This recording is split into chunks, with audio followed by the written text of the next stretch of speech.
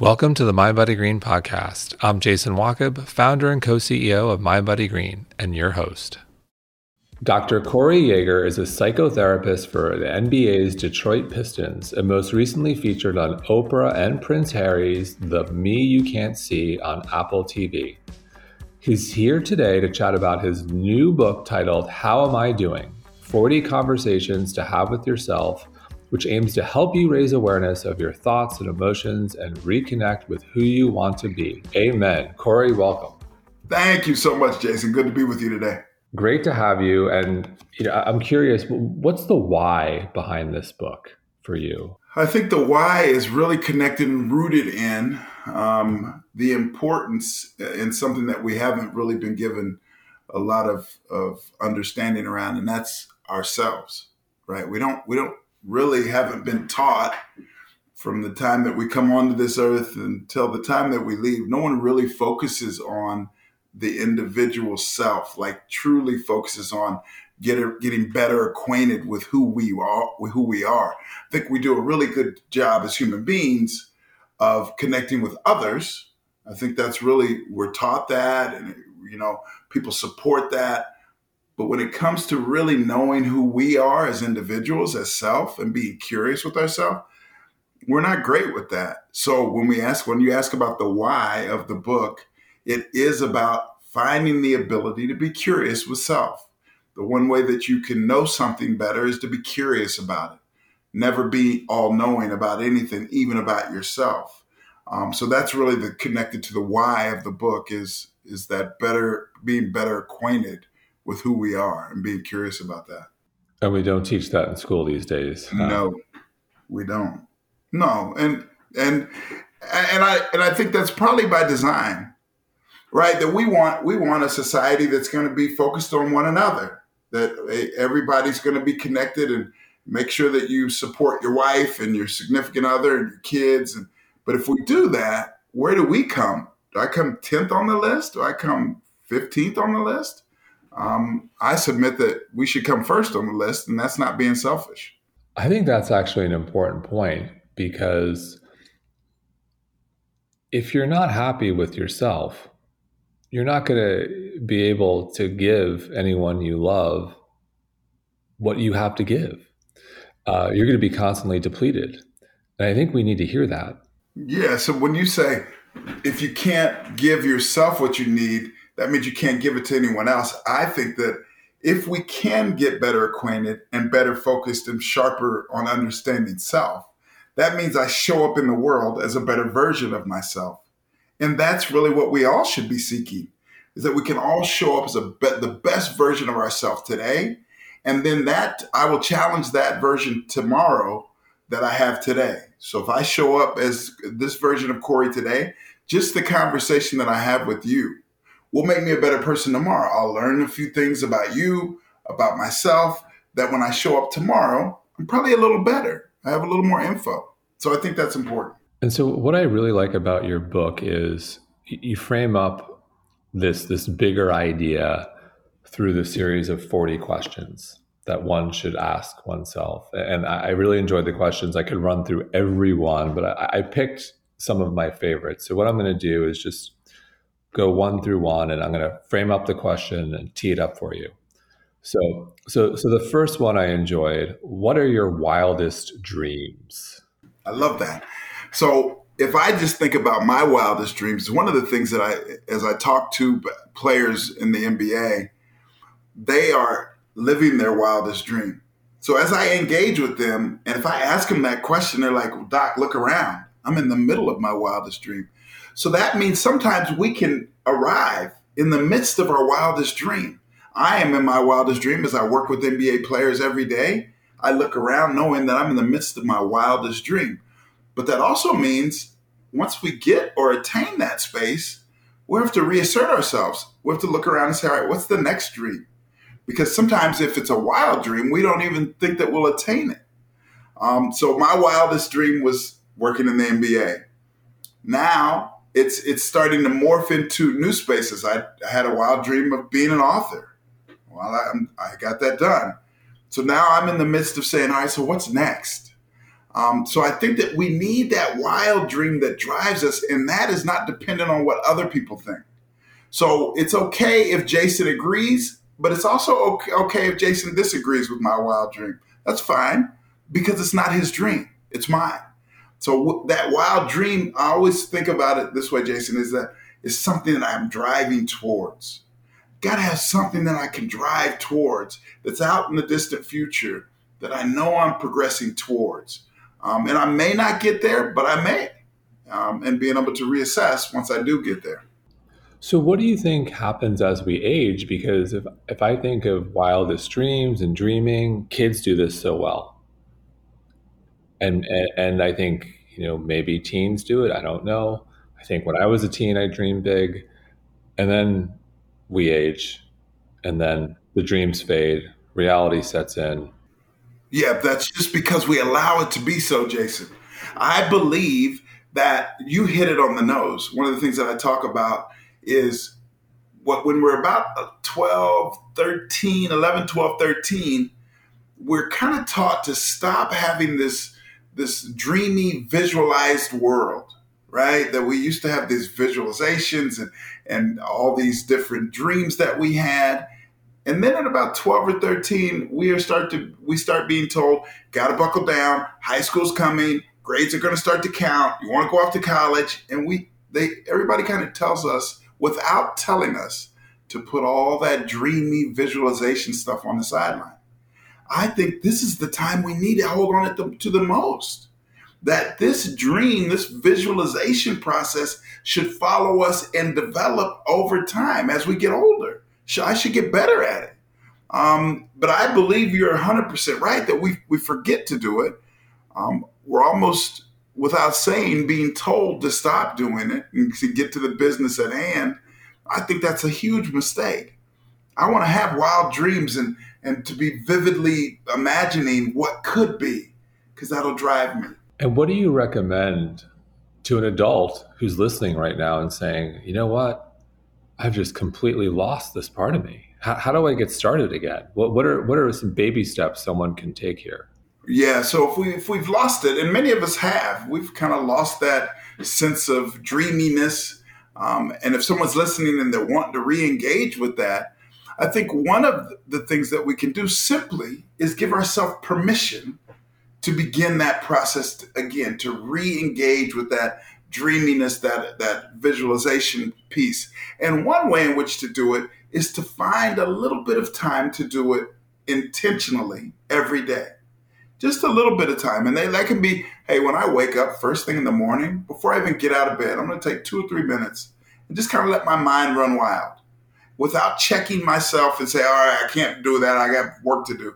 I'm going to find that 5 minutes somewhere that I can kind of let my mind wander. There's a portion in the book that I talk about what can you do with 23 seconds.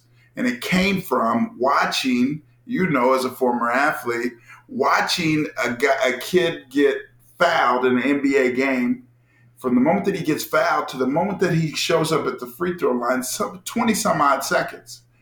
Well, I kept watching these players in that 20 some odd seconds thinking they don't really utilize that. So I started talking to players saying, hey, so when you get fouled, between the time you get fouled and the time they hand you the ball, what do you do with that time? And they all were baffled, like, I don't do anything. So what I submitted, Jason, to them was, do you think that you would shoot free throws better if your heart rate was ramped down? So if you just get fouled, you probably were going to the rack. You probably were your heart rate was probably up. So do you think that you would shoot better free throws if that heart rate came down? Yeah, probably.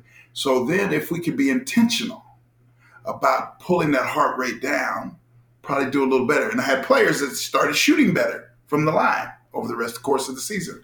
So I think it is about intentionality. That's my point in that, Jason, is about intentionality. Intentionally find time and space to have those dreams, to have those thought processes, and be okay with it. I love that. And I want to speak to your unique role. You're not just a psychotherapist, you're a psychotherapist in the NBA, working with professional athletes. I would argue the best athletes in the world. And so what's different in terms of the mental health challenges that professional athletes have compared to us mere mortals? I would say, Jason, that there are maybe some nuanced differences, but really overall, the struggles are quite the same. They're very similar. There'll be anxiety issues. There's depression issues. You're going to find that same in segments of our society. You're going to find those same issues. But I think the nuance to the struggles that athletes at a high level have is that they don't have the ability, the opportunity to have their private life stay private. So if I'm struggling, I could tuck away, put a pair of shades on, walk down the street, and no one's going to know who I am. But if Derrick Rose does it, they're going to know that's D Rose. So he's not going to get the opportunity that you and I would to just kind of blend in and move around. Because in that blending process, I could probably settle myself. But if I never get that, if I could only, I kind of get it a little bit when I close the doors to my home. And the only way I can really get sanctuary is to shut off all social media, shut off all phones, and stay and hold up in my house. That's really the only way the true major athlete gets time and space.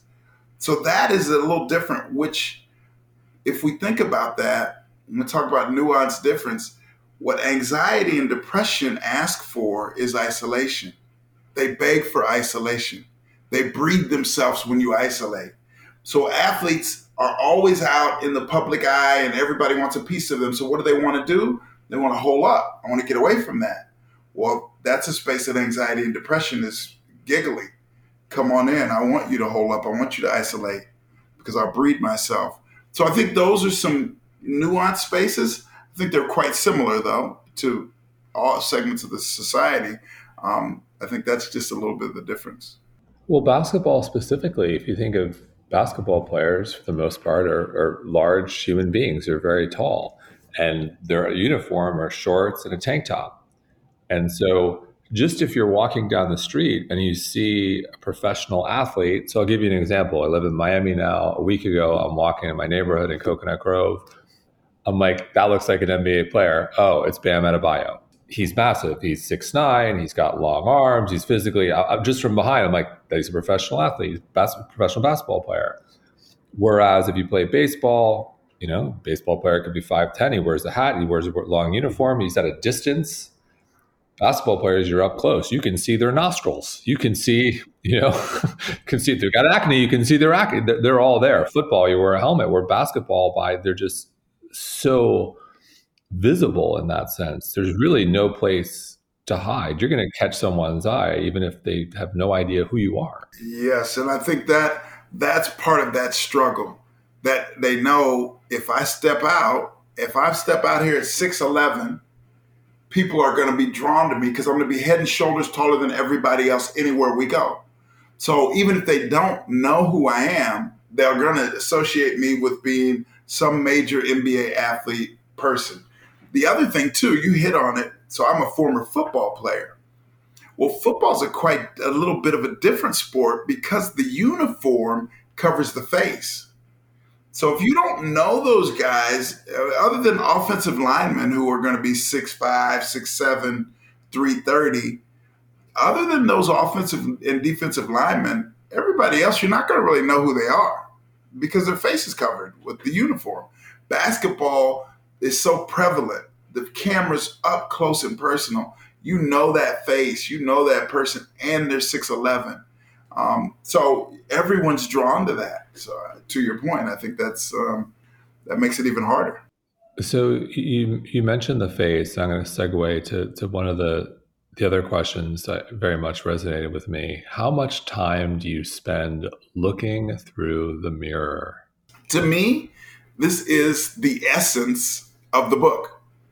This question, this conversation about the mirror is really the cornerstone of the work in my therapeutic endeavors, and really that was created in the book. The mirror tells all, right? And most of the time, what I find, Jason, is that most people don't spend a lot of time engaging in the mirror. That in life, metaphorically, we do a really good job of looking out the window of our lives. And what I mean by that is this. If I look out the window of my life, I can say, oh my God, look at all those people. They're struggling.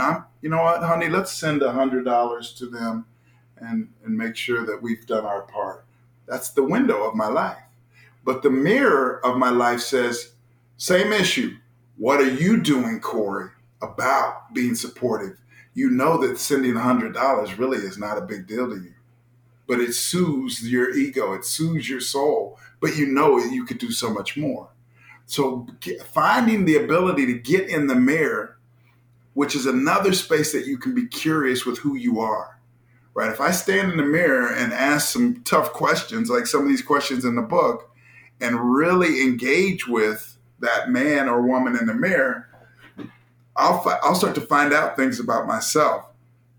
The one thing, there's a question in the book that starts off and it says, who knows you best? And you've read, so you probably already know, but Jason, who would you say in this world knows you best? Well, I would say it's two people for different reasons. One is my wife, the other person is my mother. Yes. And so what I would submit, and that answer is very similar to what 98% of the people that I ask the question say, I would submit that there's no way that can be true. That the person that knows you best has to be you. Well, yes, of course, yes. Yeah, there are surely things that your wife knows that your mom doesn't know about you. But there are also things that your mom knows about you that your wife doesn't know. And there are also things that your friends know that neither your mom or your wife will know ever. Absolutely, especially my college friends. Yeah, that's exactly right. So the only person that holds all the all-knowing information about Jason is that man in the mirror. That's the only person. So we know ourselves best, but by default, we've been sold a bill of goods that everyone else may know us better than we know ourselves, which is absolutely not true. So better understanding that man or woman in the mirror makes way. I think that's such an important point because I feel like many people in our world are searching for answers, whether it's with a health issue or maybe it's in their personal life, they're trying to get some coaching or they're seeing a therapist. And I think culturally, and I understand why, most people just want to be told, just tell me what to do. Just tell me the vegetables I need to eat. Just tell me the exercise I need to do. Just tell me, should I, dump the boyfriend or should I try to keep this relationship going? And I get it. People don't have time. It's a lot easier to just delegate it to someone else, but really we shouldn't do that. We should not do that. And what we have to realize and recognize that usually the things that are the toughest for us to come to understanding around are probably the most important. And there is no magic pill to any of those. Should I stay in the relationship or should I not? Why don't you just tell me? There's no magic pill. And first of all, if you go see a therapist or a life coach and you have 2 or 3 sessions with them, if you bring your heavy laden question, they don't even know you. They don't know you. So how is it that they really can give you a contextually informed answer? They can't because their context is limited about who you are. So what we have to recognize is that those painful, tough moments that we endure, that if it is pain for the sake only of pain, we'll shy away from it. But if it is a pain that is an indication that we're growing, we'll deal with that. If you tell me that, hey, there's going to be some pain there, but it's really because you're growing into a space that is really important, I'll endure that pain a little more. So if I have life struggles, if you help me connect to understanding that struggle is because you're growing into a new space, I'll sit with it a little bit longer. And I think that's part of the piece. But giving our deepest, darkest thoughts and secrets to someone after 2 sessions and asking them what I should do, you're better off asking a friend who knows you. And it's part of what I talk about in the book, the Supreme Court, that we should find and develop a Supreme Court in our lives. 3 to 5 people that are truth tellers that know you well, that will tell you the truth when you have tough questions and situations that you're trying to figure out. Go to them and ask them. They'll tell you the truth. Maybe a much different Supreme Court than we have now, but that's another discussion. It's a whole That's right. It comes back, I think, to developing awareness. And my take is developing awareness is a process, it's a journey, it doesn't end, and you have to continually work at it. I'm curious in that process, how do we become better at self awareness, at being able to identify, hey, this is a painful moment, but there's growth here. Maybe I need to sit with this versus I need to figure this out for myself, or I need to get help. I don't know what to do. I'm paralyzed. How do you get to a place where you're able to sit back and really understand the issue in front of you and identify a viable path forward? I think, Jason, that part of the answer in that question is that what is the destination we seek? Are we seeking, is the destination to seek deep understanding? Or is really the destination to be deeply aware? Do I want to do, which one am I looking for? For me, in the work that I do, I always say to people, my job is not to change anything for you. It's just to make you deeply aware. And what you choose to do with that is really your call. So I think that this concept of awareness or consciousness is critical to understand that once you attain any level of awareness or consciousness, you never get to turn it off. It's going to be with you forever. You will hope to be able to turn it off because you don't want to think about these things, but they're now there and it's present and you're aware of them. Now, does that mean you're going to make perfect decisions? No, but now you're aware and you get to be conscious of that process. To me, I'm hearing you speak, and I think a critical part of that process is self-reflection and learning from mistakes. And I'm going to segue to one of my next favorite questions you ask in the book. If you could change one experience in your past, what would it be and why? I think this question goes to having a deeper sense of all those multiple opportunities and directions that you've had in your life and those decisions that have made you who you are. And if you could rewind, which we know we can't, but if we could rewind and have the imagination to say, if I could change that, I bet that would have happened and that would have happened. It re-engages that imaginative sense. So going back through our lives and thinking through if I did this or that, well, I had some pretty decent Division I offers, but ended up going to Long Beach State, and it worked out because I played for Hall of Fame coaches. But I probably should have went to the University of Indiana. They were coming off a Peach Bowl victory. I was going to be a starter. I had a red shirt left. I had a Big Ten. So that could have been pretty cool. But I also then realized, would I have met my wife? Would I have these kids that I have that I love so deeply and dearly? I don't know. But it's fun to be imaginative with that process. And I think it reignites something in us. And that's part of what the question you asked earlier, like, how do you do it? Just playing with that question reignites your imaginative senses. And I think that's what we want to do. So it's interesting. If I think about that question, many of my regrets are around basketball. Mm-hmm. And I don't think we're unique, you and I. My sense is there are many people who played sports at a high level, and that many of their regrets are around sports. Is that fair to say? And I'm curious, why, what is it about sports specifically? I don't know exactly what it is, but it is our dreamy world. Sports was our dreamy world. That was the world that we said, man, I just absolutely love it out here. I feel like when I was on the field, I was free. Everything was free. There was really not a care in the world. And not only was I free, but I got to be with my dogs. I got to be with my guys that I loved and hung out with and through that college experience. So everything was so energetic and electric around that 4 years that I played. So I think we probably deep down would love to have extended that. Boy, if we got 4 years in college, what if we could have got 4 more years in the pros? And if I got 4 years in the pros, what if I could have got 8 or 10 years in the pros? We always probably want to extend that because for me, probably some of the funnest times I had in my life.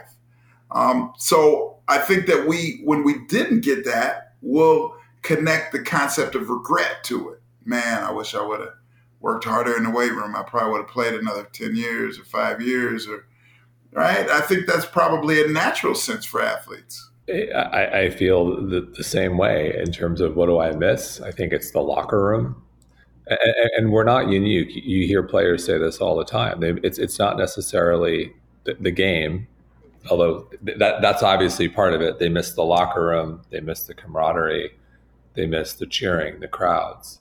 And it's very difficult for many people to move on post-career. And I'm going to draw a parallel. It's a bit of a stretch, but I'm going to do it anyway. If I think about our society today and social media, I think about the likes, the views, the followers.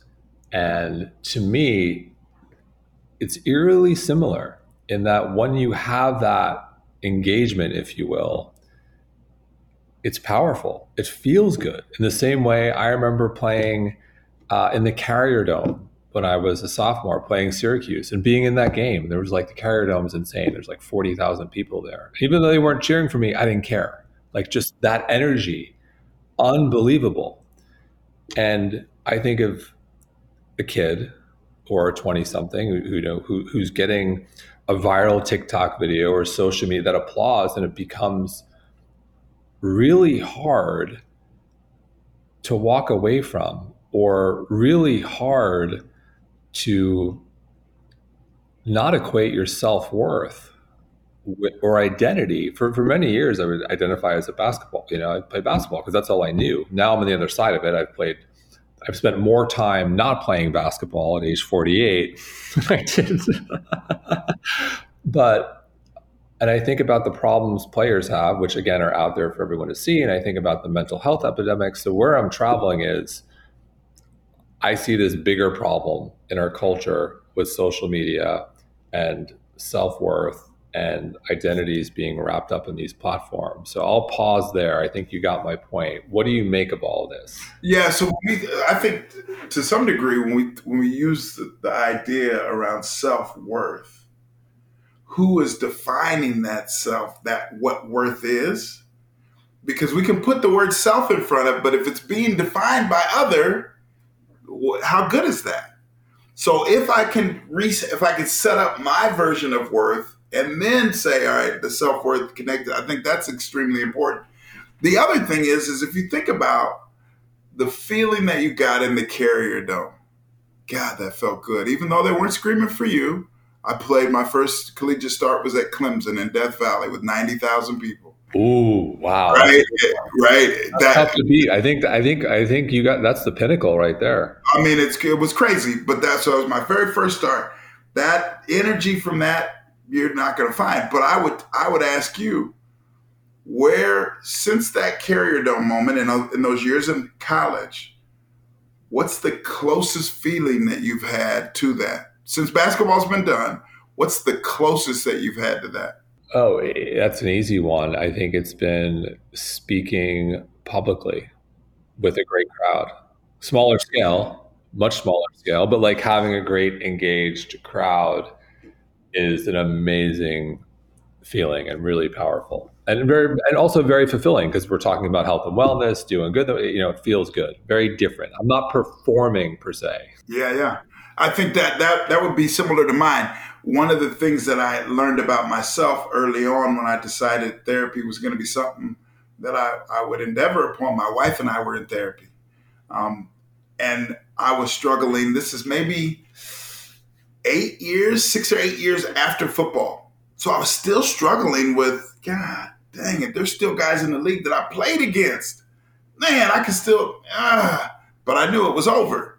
So I went to therapy, and what the therapist pointed out was, so when you were in Clemson and that electric feeling, when do you get that? And what was happening is I was getting that when I would go to the bar. I would get that electric feeling. I was drinking like a maniac, but I could always be on, and the focus would be on me, and I was gregarious. And so I felt that electricness when I was in the bar and drinking. So I didn't understand that. But once she said it, I thought, man, hold on, that's true. What am I going to do about that? So having that understanding of self and what I was connecting the dots became extremely important. Um, and I think that that's what the individual seeks to do. We have to better understand why we're doing things and why things impact us so we can push and move through them. Interesting. I'd say for me personally, I can also relate. I did feel that at the bar for much of my 20s. Um, I also felt it, even though ultimately it was a short lived career because it didn't necessarily align with my values. I felt it when I was an equities trader, when I traded stocks. The competitiveness, it was a game every day. And from 9:30 to 4, it was on. And there was a scorecard. And every day was a new day. And you were packed like sardines. You had a desk, you had a space. There was someone to your right, to your left. They were everywhere. There was energy. There was yelling. There was screaming. There was some days people throwing monitors. But it felt like the game continued on. That was the one part of the job I liked. Yeah, yeah. Because it was electric. That crackling electricity in the air, like, geez, and I'm going to kick everyone's butt in here too. Let's go. It's time. So, here we are. You and I are talking about our past, and something I think about as I'm in middle age now. I think about this healthy balance, and how do you think about this? Are you, and you touched on this in one of your chapters, how much do you spend your time thinking about or ruminating on the past versus the future? And how do you think about that healthy balance? And then I'll throw in obviously the present. So how do you think about that balance of what's healthy in terms of thinking about the past? When is that productive? When does that slip into unproductive territory or depression, anxiety, if you will? And then the future also same thing. Future can become depressing and also drive anxiety. And then you've got kind of, I think, the magic space, the present. So how do you think about that relationship? Yeah, I think that ruminating is the key word. That if we're ruminating, that means we're so narrowly focused on something that has occurred in the past. I think that it can be very healthy to focus on aspects of our past. That's how we learn. All right, what did I do there? What was that mistake? It's like watching film in basketball or football. All right, oh, I put my foot there. That's why he got by me. I opened my hip. I learned from that. But you surely wouldn't want to watch that same film for 12 hours, that same clip over and over and over and over, because it would be too much. I can get my learning in watching it twice. So I think there's a healthiness in understanding things that have happened in our past. But I think we go over the board into this depressive mindset if we keep just replaying this negativity in our minds. Because I think what happens, if we think of the mind as an echo chamber, negativity can just really kind of push everything out, and this negativity can just echo around in that chamber. So what we want to do is find ways to have positivity that can push away a vast majority of that negativity. Also, as we think about the future, if I do too much of it, I'm really starting to be anxious about what's coming. This is anxiety. But I also want to be planful about what my ideas are that will drive me towards something in the future. But you said the most important aspect of all of them, the present moment, because I submit that everything else is a fantasy. Everything's a fantasy outside of the present moment. What happened in the past is gone. You can't put your hands on that. It's gone. It's only in your mind. What will happen in the future? Same thing. You don't know. It's only in your mind. You're going to come up with 7 billion versions of what could happen. And when you get to that moment, one of those things happened, and you spent all of your time ruminating over those 6 million other options that never happen. They never come to pass. So if we can find the ability to focus on the present, and one way that we can do that is if we focus on breathing. I know people talk about this all the time, But if you do a little exercise of, all right, I'm going to really focus on if I'm breathing deep, if I'm breathing shallow, I'm going to take 2 minutes to really focus on how I'm breathing. You can't worry about the past or the future if you really focus on your breathing. It brings you into the current moment.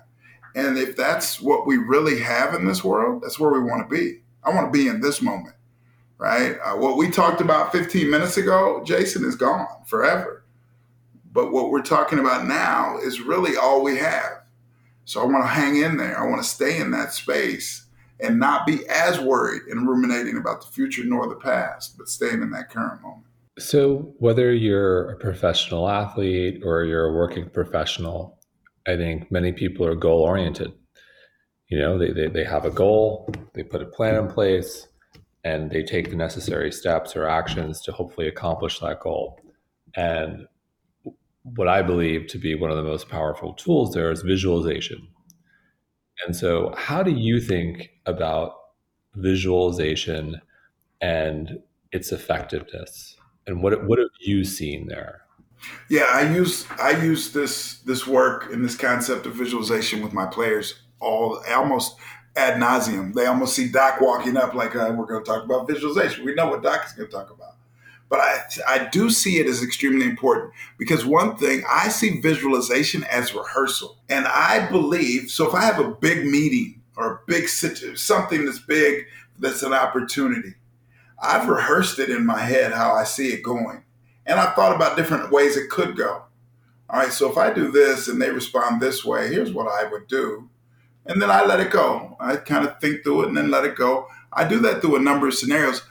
Because I think if it's rehearsal, when I get to the moment in front of me, I'll end up saying, I've already been here and you haven't. Now, I'm ahead of you already because I've already been here and you didn't do the work of visualization. So seeing our future in those little moments that we can visualize, I believe gives us a leg up. So if I'm coming off the pick and roll, and we're playing Utah and we're defending the pick and roll with Malone and Stockton, we're running it. You're going to have a tough time in that pick and roll at the top of the key. But one of the things that you'll want to do is visualize, okay, so if I hedge on it, this is what Stockton usually does. So I'm going through it in my mind. Not only did I see it on the film, I'm in my mind going through it. So I see that passing lane and I give myself an opportunity to step in that lane because of that visualization process. So I just see it as a rehearsal, and that if we do it enough times, we'll find moments in the game or in life that we say, I've already been here. Oh my God, I've already been here. I've done this in my head already. That's a good thing. And I'm curious from your perspective, what can go wrong in visualization? Because I think most people are familiar with it, yet I'm sure that we're making mistakes along the way because it's clearly not working for everyone. So what are some of the common pitfalls you see? I think one of the pitfalls that you can have in visualization is almost moving into a space of anxiety. That's the obvious one. That if I'm just now overcommitted to seeing it over and over and over, and now all of a sudden I'm starting to be anxious about it. Oh my God, I'm not going to be able to stop that. Oh my God, what am I going to do? I'm seeing. So now I've moved it into a space of anxiousness, which no longer serves me, right? So I think that is probably the biggest struggle that athletes or really anyone can have if you almost begin to over visualize, and trusting that visualization is a struggle. So I'm going to visualize. Do I trust that I may have a deep enough sense or understanding that I could see something that truly could come to pass? I may not even trust it. So how good does it do us to visualize if I don't really trust my process? I'm going to do it. I don't know if it almost seems silly, but I'll do it. Yeah, well, it's probably not going to work as effectively. You said trust the process. We actually have a neon piece of art, Trust the Process, from our friend, the artist Olivia Steele. And funny story about that. When we live in Miami now, we used to live in Brooklyn, and we lived in the same condo building as JJ Redick. And when he was with the Sixers, I said, JJ, you got to come by and see our art. I'm not a Sixer fan, but like, you got to see it. He was like, oh my God, this is so great. And it was thinking about Joel Embiid. But So on that note, when I think about trust the process, I'm going to segue to one of your chapters. Do you trust that the moment will unfold the way it's supposed to? To me, this is like the hardest question of all the questions. I think it is so difficult when you are in a period of uncertainty or dealing with extreme adversity or at a crossroads to kind of sit back, whatever faith you subscribe to, let go, let God, but whatever it is, but to truly trust that the moment will unfold the way it's supposed to. Very, very difficult. It is difficult, but the one thing that I think I've done in my life is I have, through the process of understanding myself more and more, I believe in myself that I have prepared for everything that I'll face. So, for instance, my dad died when I was 15. My dad had given me everything he needed to give me by the time he passed. Everything. He'd already given it to me. He'd given me everything I needed by the time he moved on. I didn't understand that in the moment. But now that I'm older, I truly understand. He'd given me what he had to give me, and it was his time to move on. I believe that every moment that comes up in my life, I'm fully prepared for whatever it is. I have no idea what that next question will be, what that next situation will be, but I believe deeply that I'm prepared for it. So then that means I am better suited to trust that it's going to unfold the way it's supposed to. So I say to my wife, and she argues with me a lot over this because she's the detail-oriented person in our relationship, and I'm the big picture. Well, I'll move around and say, hey, so I think we should move to the other side of town. I think it's something's telling me that's better for the kids, and let's make this call. Let's do this. And she's like, Corey, do you realize how many details go along with that? And I'm like, no, I know, but it'll work. You know it's going to work, honey. It always does. Yeah, don't worry. She's like, yeah, but I got to do all the details. Yeah, that's okay. Don't worry about it, sweetheart. It'll all happen. This is me trusting that things will unfold and it'll work out. That doesn't mean that I don't understand that there are a number of spaces that we have to occupy and things that we have to do along the way.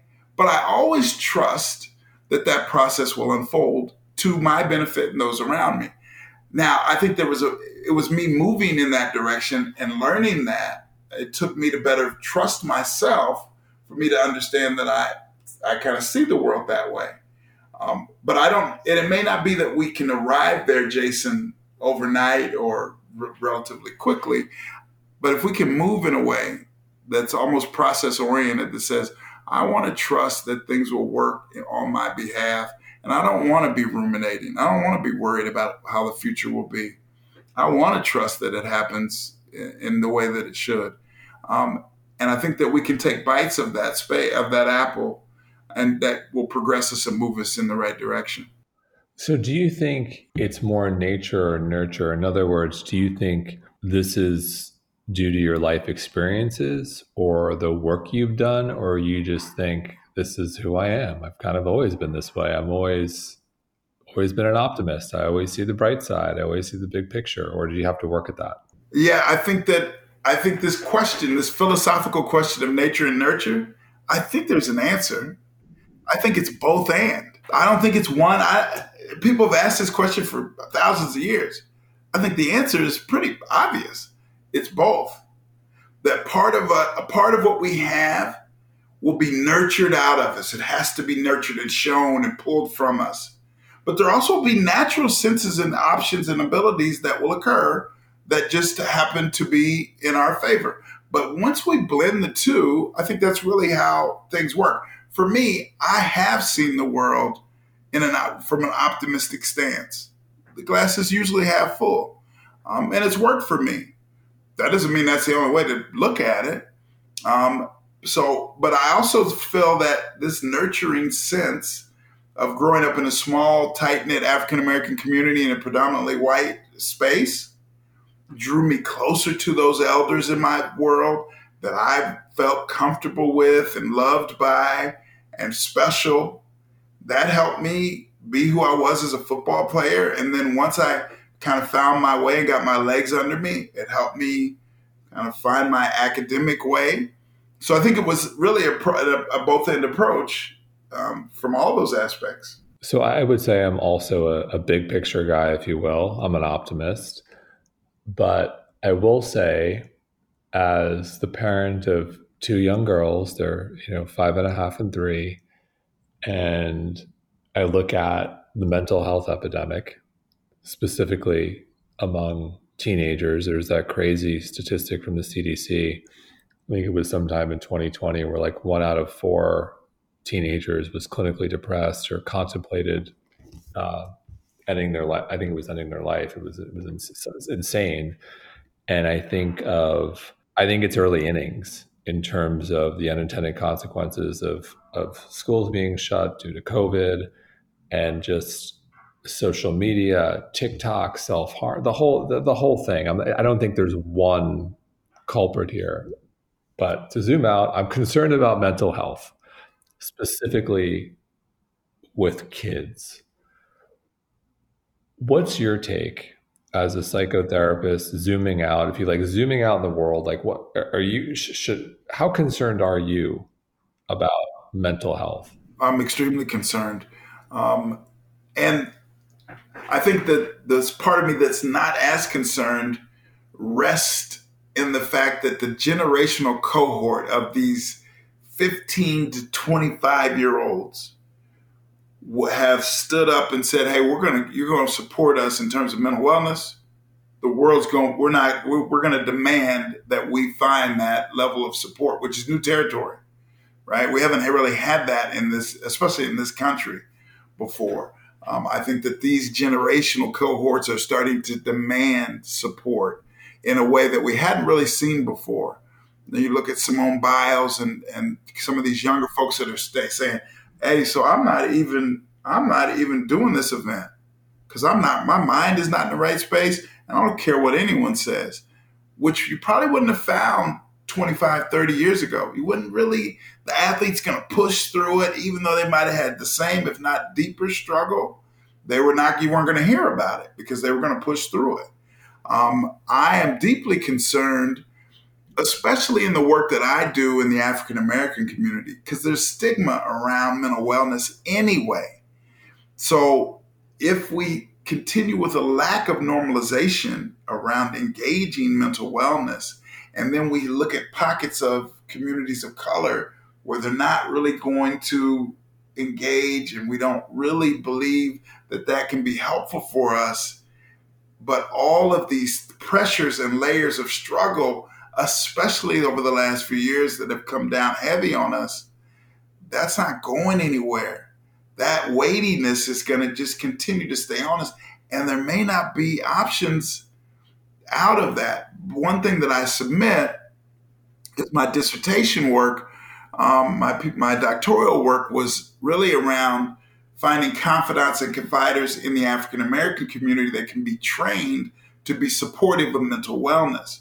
Because if we're not going to go seek therapy, but our struggles don't go away, what we'll do is we'll trust people like the barbershop. In the African American community, the barbershop is a critically important space. It's not just where you get your hair cut. It's where you get stuff off your chest, that you talk about heavy laden issues. So I'm in Minneapolis, and this has really kind of been the epicenter for racial unrest in our country over the last number of years. So when the African American community watched George Floyd be murdered, that was not just a moment of, "Oh my God, look at that." There were 400 years of history on that moment. 400 years of history came down on that moment. So we have different community views, and we're not necessarily going to get that therapeutic support, but we're struggling. So how do we find ways in which to prepare our community to help bear some of that burden, recognize some of that struggle, give resources that we can be supportive of? But it's not easy. That's not easy. So that's where my concern comes from. But we can't stand idly by hoping that it fixes itself, because it won't. So we have to do the work day to day of preparing ourselves, taking bite-sized attacks on it, and working to better ourselves. To me, you mentioned the barbershop. I can't help but think of our need for real world social connection. We need connection. We lost that. I don't think we understood how much we needed it until we lost it. Yes, I agree with Jason. I think that's that may be the most critical point right there. We didn't realize, and I don't think you do. You don't realize what you got till it's gone. And then once it's gone, you say, what in the, I'm used to just going to the grocery store and seeing neighbors and standing in my yard with my neighbors and giggling. And now it was all of a sudden snatched away. So now do we come back into the world with a newfound appreciation for connection? I don't know, because I think that we're so bullheaded. And one of the things in this country that we've been taught is sold a bill of goods of rugged individualism. So we're supposed to be individuals. We're supposed to not be dependent on our neighbors or anyone. Just pull yourself up by your bootstraps. That doesn't help us in these moments. We need a collectivistic move. We need to be coming together in a way that says, I'm dependent on you. I need you in my life. I need my neighbors. I need my friends. I don't know that we're set up over all these years as a country to really be that. We'd have to do some heavy lifting to start to turn into a collectivistic society, and that's not what we are. So how do you manage that? I don't know. So I'll be quiet, Jason, but I'll submit this. I think that the way we can attack it is to focus on our own personal social networks. Make sure that our social networks are collectivistic. The whole country may not be, but my social network, we're going to talk about some things. We're going to say, hey, we got to make sure we're staying together, and let's make sure that we're setting things up where we're connecting. So if multiple people are doing that collectivistic work in their no social networks, I think we can make hay there. One of my all-time favorite studies was the Rosetta study. I don't know if you're familiar with it, Rosetta study. So to summarize, it was I think a small town, I want to say in Pennsylvania in like the 50s, where it was like the early stages of heart disease were starting to pop up around the country. And this was a small, tight-knit Italian community, multi-generational living. In terms of diet, they did all the, they were eating tons of pasta and meatballs. They were smoking, they were drinking, but they were very tight-knit. They had dinners frequently together. They would, always be connecting with their neighbors, having real meaningful conversation. And they did not have the same degree of heart disease where everyone else in the country was experiencing. It was like this anomaly. I go, what is going on in this town? And what happened in the 60s, people started to move away, go off to colleges, families started to break up, boom, heart disease right back to where it was. And to me, I love this study because I think, at least in my world here at Mindbody Green, we can be so focused on, the diet, the exercise, the supplements, and all those things. And look, they all matter, but you cannot underestimate the power of real world, meaningful IRL connection. And that's what that study says. That's right. Yeah, I mean, and come on, Jason, that's simple, right? I think, and that this is not to diminish the importance of all those other factors. It doesn't diminish any of that understanding. But if I have connection, this is what the human agency calls for, right? The human calls for connection. I need connection. And if I can find it, it becomes a protective factor against a whole lot of stuff. It protects me.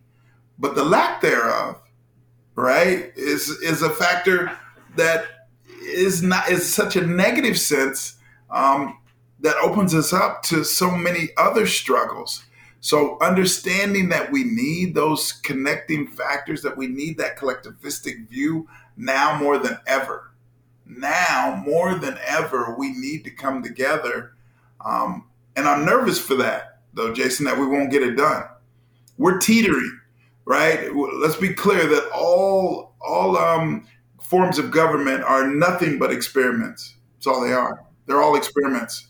Well, where's our experiment stand? I hope it makes it, but most great societies get a 250-year run at it, and they crumble, not from outside. They crumble from within. So what are we going to do to stave off that?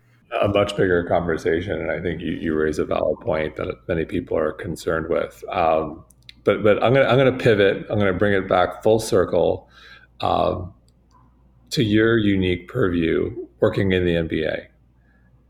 You work with the best athletes in the world. And what I'm always curious about, and I think there are parallels to professionals as well, is, especially at that level, if you're a professional athlete, I think to some degree, talent is equal. Obviously there are some players that have a bit more talent, maybe a little bit more gifted. And if you just put injuries aside, what do you think separates those who have decent careers or careers that fizzle from those who go on to become great? From your perspective as a psychotherapist, mentally, what's the difference between those people? Yeah, I mean, I had the privilege of watching Derrick Rose play at the Pistons. And even though he's had a number of injuries, D Rose is a different dude. And I would tell you that what I know his difference to be, and I think most really good athletes that end up making it and extend that time and find a modicum of success, is that they are so mentally sharp, that they believe every time they step on the court, that question of that we were talking about earlier of what do you trust that like things will unfold on your behalf? D Rose and those high level players trust that they have put in the preparation and that it's going to work because I'm sharp and I'm going to be sharper than you. So you can line up against me and you can get in your defensive stance, but you know already that you can't stay in front of me. You know that. Not only do I know it, but you also know it. So that mental edge, that sharpness that those players have, I think is what pushes them over the edge. It makes them better. And they expect adversity. They expect it. It's not like adversity shows up and they say, man, we got to deal with that. They expect that adversity will show up. But they bounce back quicker. Hey, that's all right. Here we go. So I think those are elements that I've seen, that they're mentally sharp. They expect that adversity will show up, but that they will endure and move through. And one thing that I used to hear Derrick Rose say is, hey, surround me by hoopers, right? Put hoopers around me and we'll be all right. And hoopers are people that love the game of basketball, that just are going to grind. Patrick Beverly is a hooper, right? So I think those elements, I think, are the difference maker for a really good player that ends up making it in the league. That's just my stance. Interesting. So in closing, I figured we'd have a little fun. Let's say, in a dream, tomorrow you get a call from the Brooklyn Nets and they say, all right, you're coming over. You're going to be the team's new psychotherapist. I'm a Nets fan. I lived in Brooklyn, although I live in Miami now, so I think I may have to adopt the Heat. So let's say you walk in. You're the new Brooklyn Nets psychotherapist. Kevin Durant walks into your office. What do you ask? What's your first question to Kevin Durant? Because I think My first question would be, what's your genius, KD? What's your genius? Tell me what your genius is. Right? I want to know what he thinks that his genius is. Is your genius purely basketball? Is your genius that you're a great teammate and a connector? I want to know and understand your genius. And I would be curious with him over that question. Yeah, another question that I would also have. So you said what my first question would be, but I probably have a ton of questions, Jason. Talk to me about your sense of belonging. And I wouldn't frame it either. Usually people say, well, what do you mean by belonging? And I say, well, whatever you think of belonging as to be. Whatever you think of it, not what I think. What is your sense of belonging? It can be in life. It can be in basketball. What's your sense of that? Which would make them turn. You have to think about that. You have to be curious with yourself. So what he would respond off of that would be quite interesting. And I would assume give more fodder an opportunity to kind of go deeper. So those would be some questions that I would ask him. I would just be curious with him. What would you ask him? So you think he's searching for a home? Just looking at the pattern of his existence in the NBA, Seattle, Seattle to Oklahoma City doesn't really count. OKC, Golden State, Brooklyn. I mean, he's just he's had a hell of a lot of success, but I wonder if he has ever felt like the squad was his squad.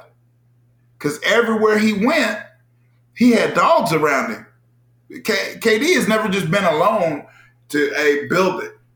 He's kind of had dogs around him. And our GM at Detroit was the assistant GM at OKC that helped build all of that, KD and Perkins and that whole crew. And then he went to Golden State. And you got a lot of stars there. And then you bring Kyrie with you, and now you have Simmons. So I don't know. I'd be curious with him, though. There'd be some fun there. And so my last question, to me, Michael Jordan is the greatest basketball player of all time and arguably the greatest athlete of all time. From a mental perspective, what do you think made him so great? He really suffered no foolishness in his kind of directness of what he was going to be demanding of or with all players. I'm not here to be your friend. I don't need any friends. I'm going to be so demanding. And if you can't take it, get him out of here, get somebody else in that can, which is very similar to Kobe.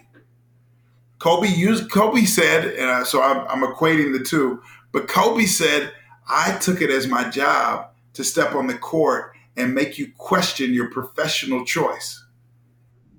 Right? I mean, think about that I step on the court, and if you defend me, I want at the end of the game for you to say, maybe this is just not for me. That I have beaten you down so mercilessly that you have to figure out if this is the work that you want to do. I think Michael did that. I think he took that from Mike. Mike did the same thing. Like, not only, because we had to think about Michael's kill you on the buckets, but he going to lock you down on the defending too. Those guys weren't just playing one side of the court. They were the best defenders in the game, and they were the best scorers in the game. Right? They were all around basketball players. I think he just had an edge that no one really could match. You're not going to be able to keep up with this.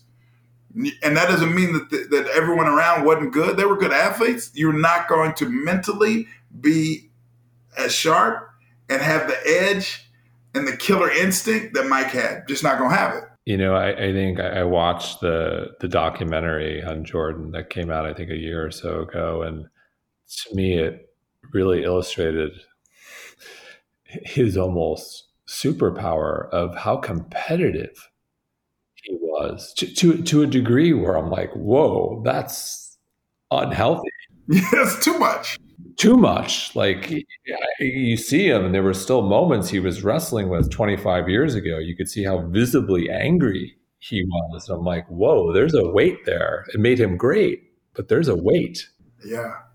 No, I think that's right. And I would venture to say that if you ask Mike, would he change anything? And I wouldn't change a thing. I would have been harder on myself, right? That's probably what he would say. I wouldn't change anything. And it's still today, as they interview him, things from 30 years ago are impacting him, and he looks like he's crying and visibly shaken 30 years after the moment. The Jordan rules, you say the Jordan rules to him, he's still pissed. And he doesn't like Isaiah. Like, I don't like him. I don't want to talk to him. Like, that was a game that you guys were playing 30 years ago, and you won. You figured it out. But he's still like, I just get him away from me. There's nothing I share with him. Get him away, and he sucks. Like, you would think that those old men would be, no, I don't care. I love that. I love it. Too funny. Corey, such a pleasure. Congrats on the book. How Am I Doing? 40 Conversations to Have with Yourself. Thank you so much. Hey, I appreciate you, Jason. Take care.